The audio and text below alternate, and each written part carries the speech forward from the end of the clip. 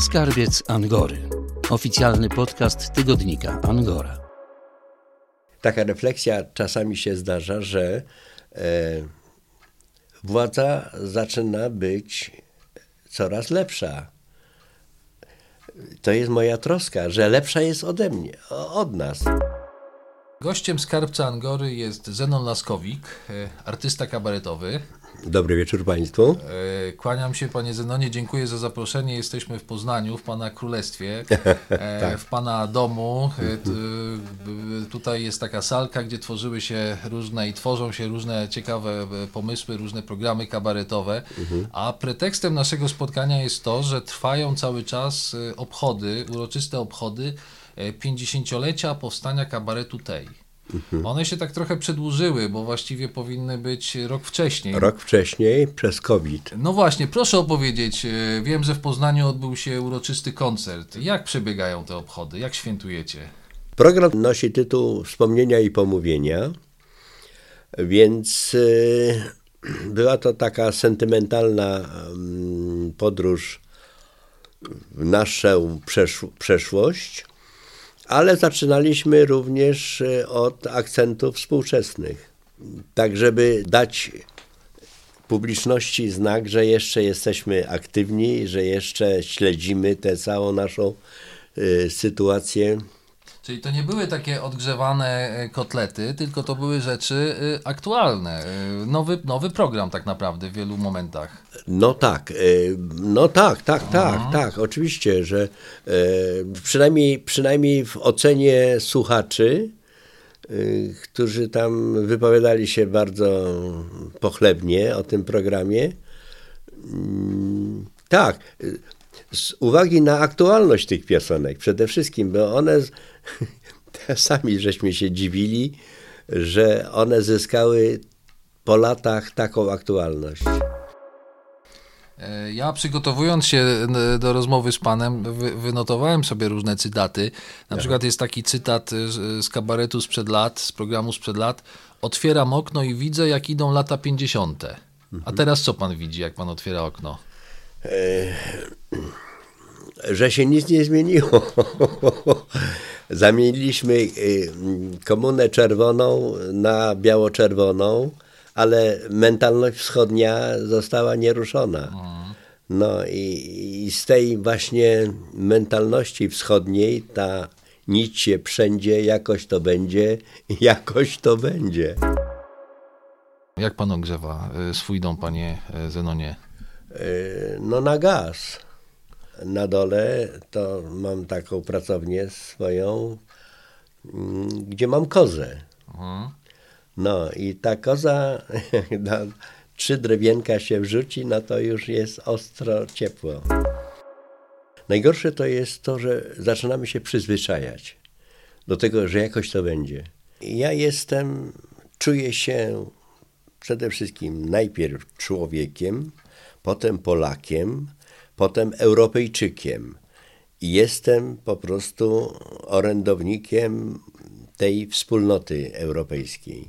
Z historii wiemy, że przed wojną byliśmy również odosobnieni,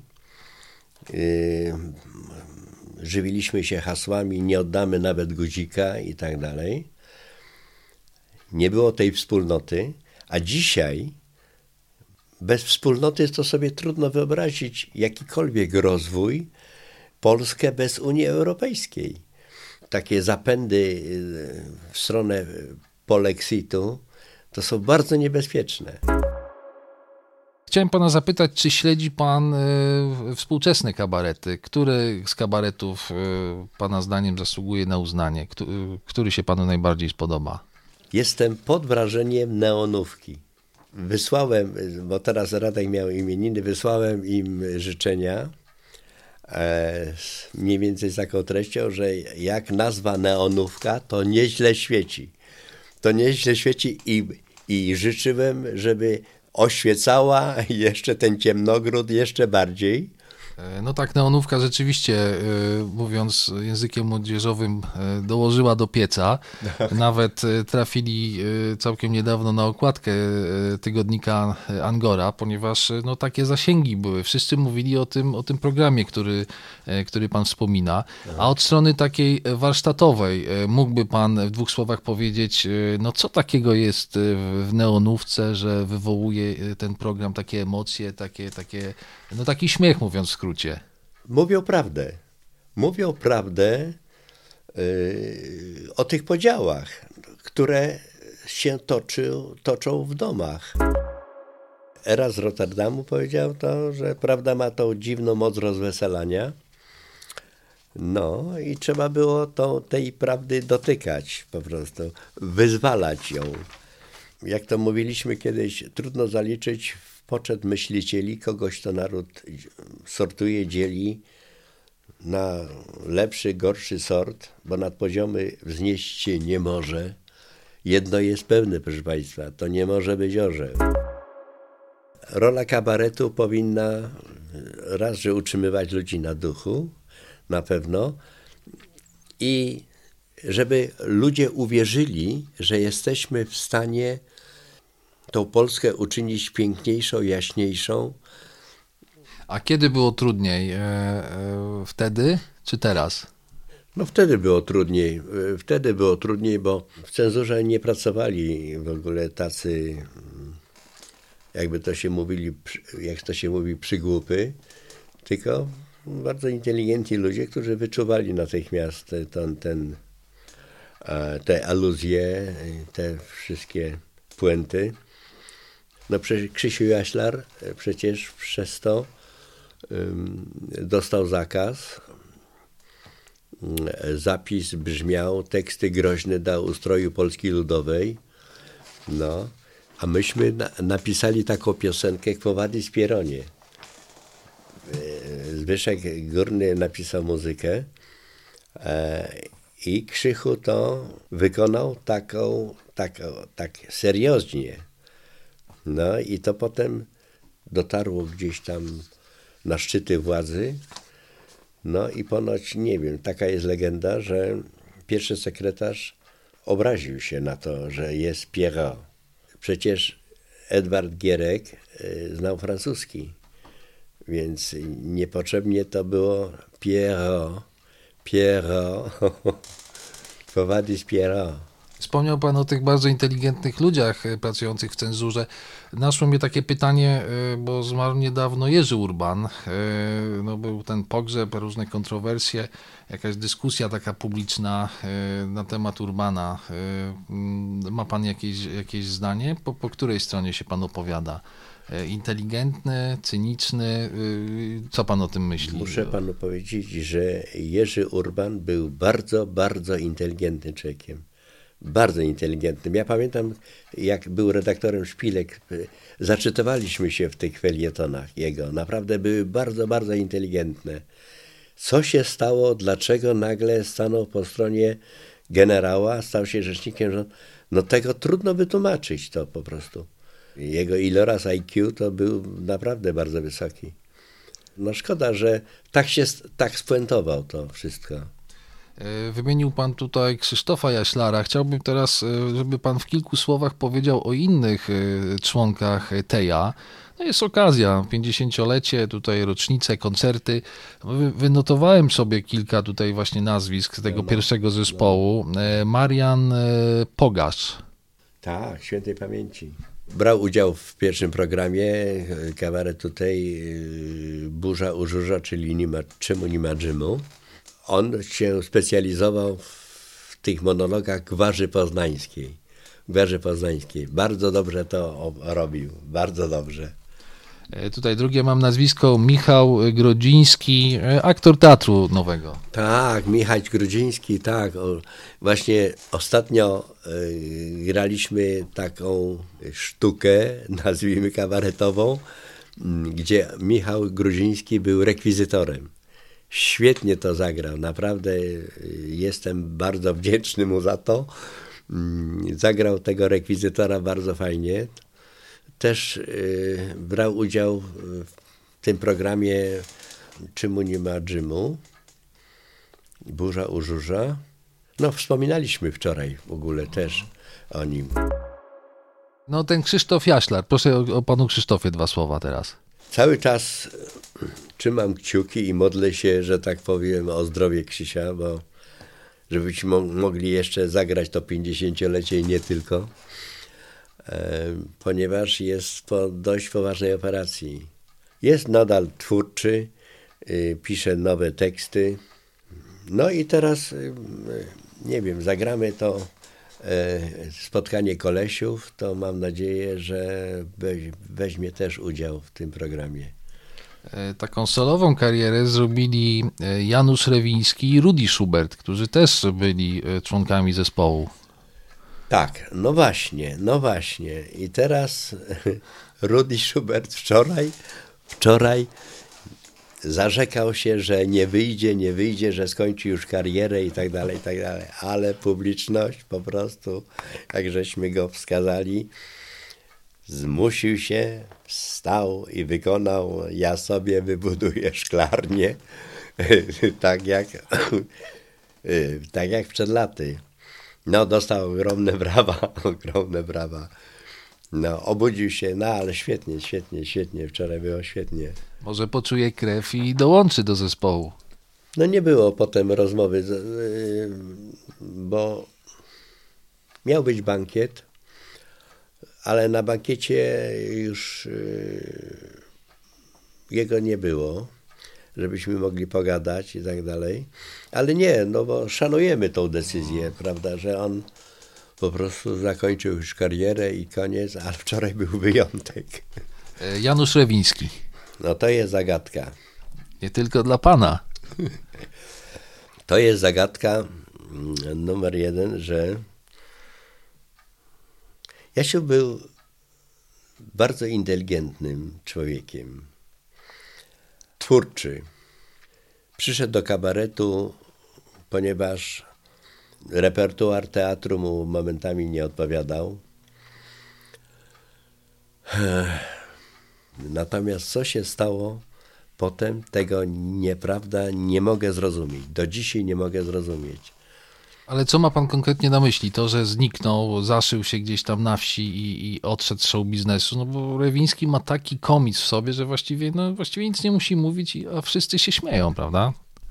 Tak, więc to jest właśnie dla mnie zaskakujące, że odszedł z tego show biznesu i no nie wiem, jakiś tam gospodarzem jest, prawda, tutaj jakieś.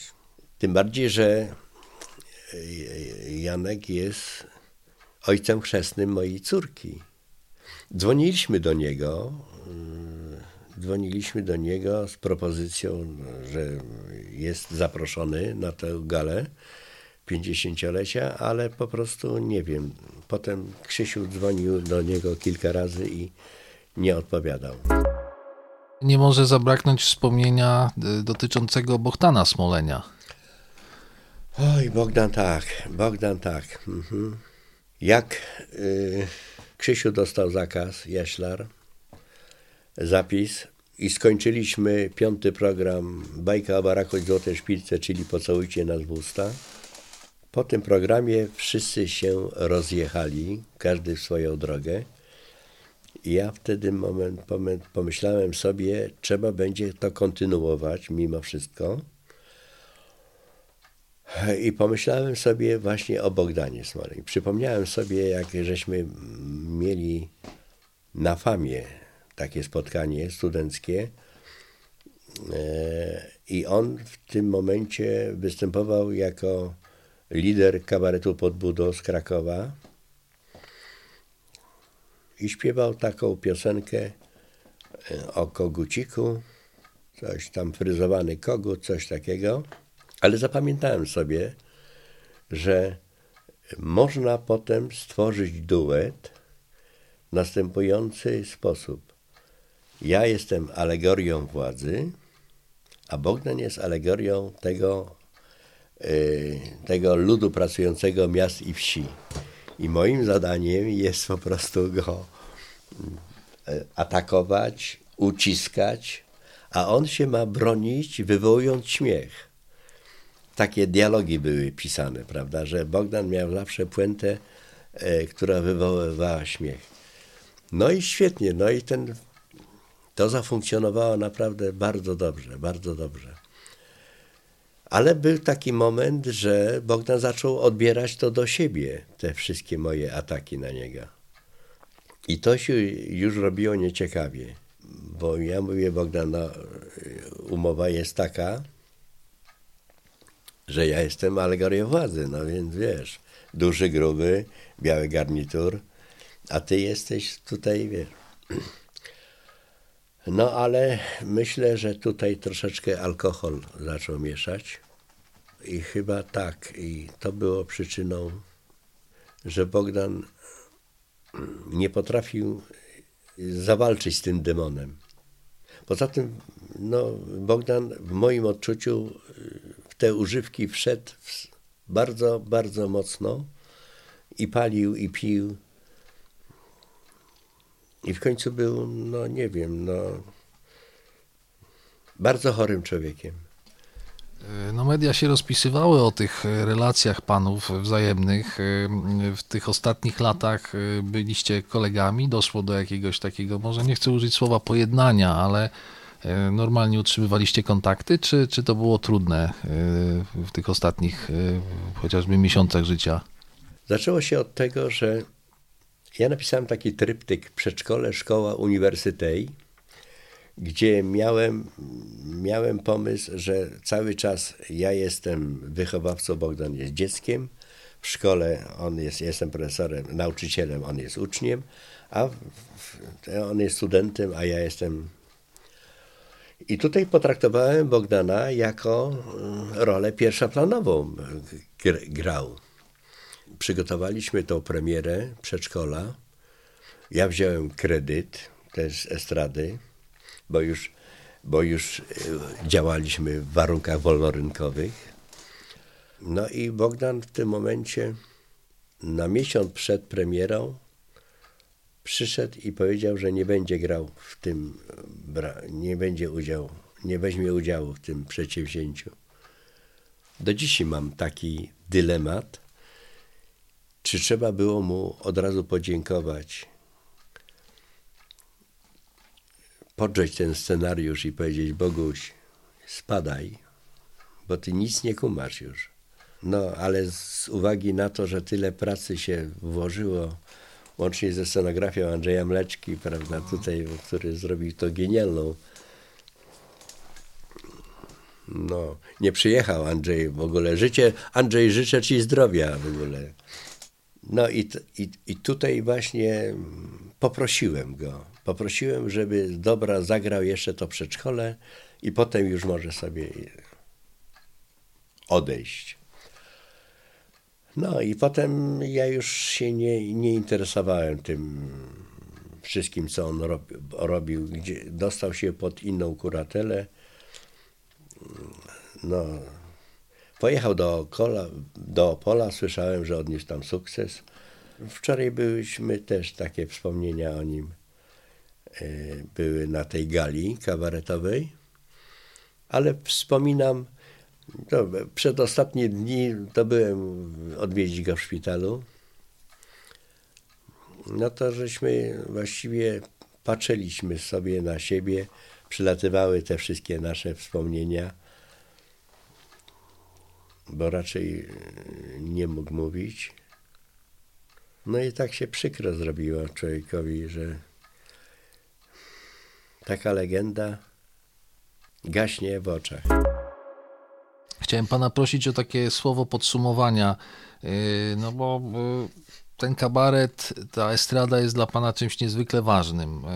Nie wypominając tutaj pana wieku, no ma pan 77 lat, dobrze policzyłem? Tak, tak. Mógłby pan właściwie już... Dwie siekierki.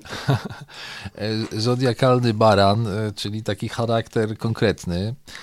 Mógłby pan właściwie już nic nie robić.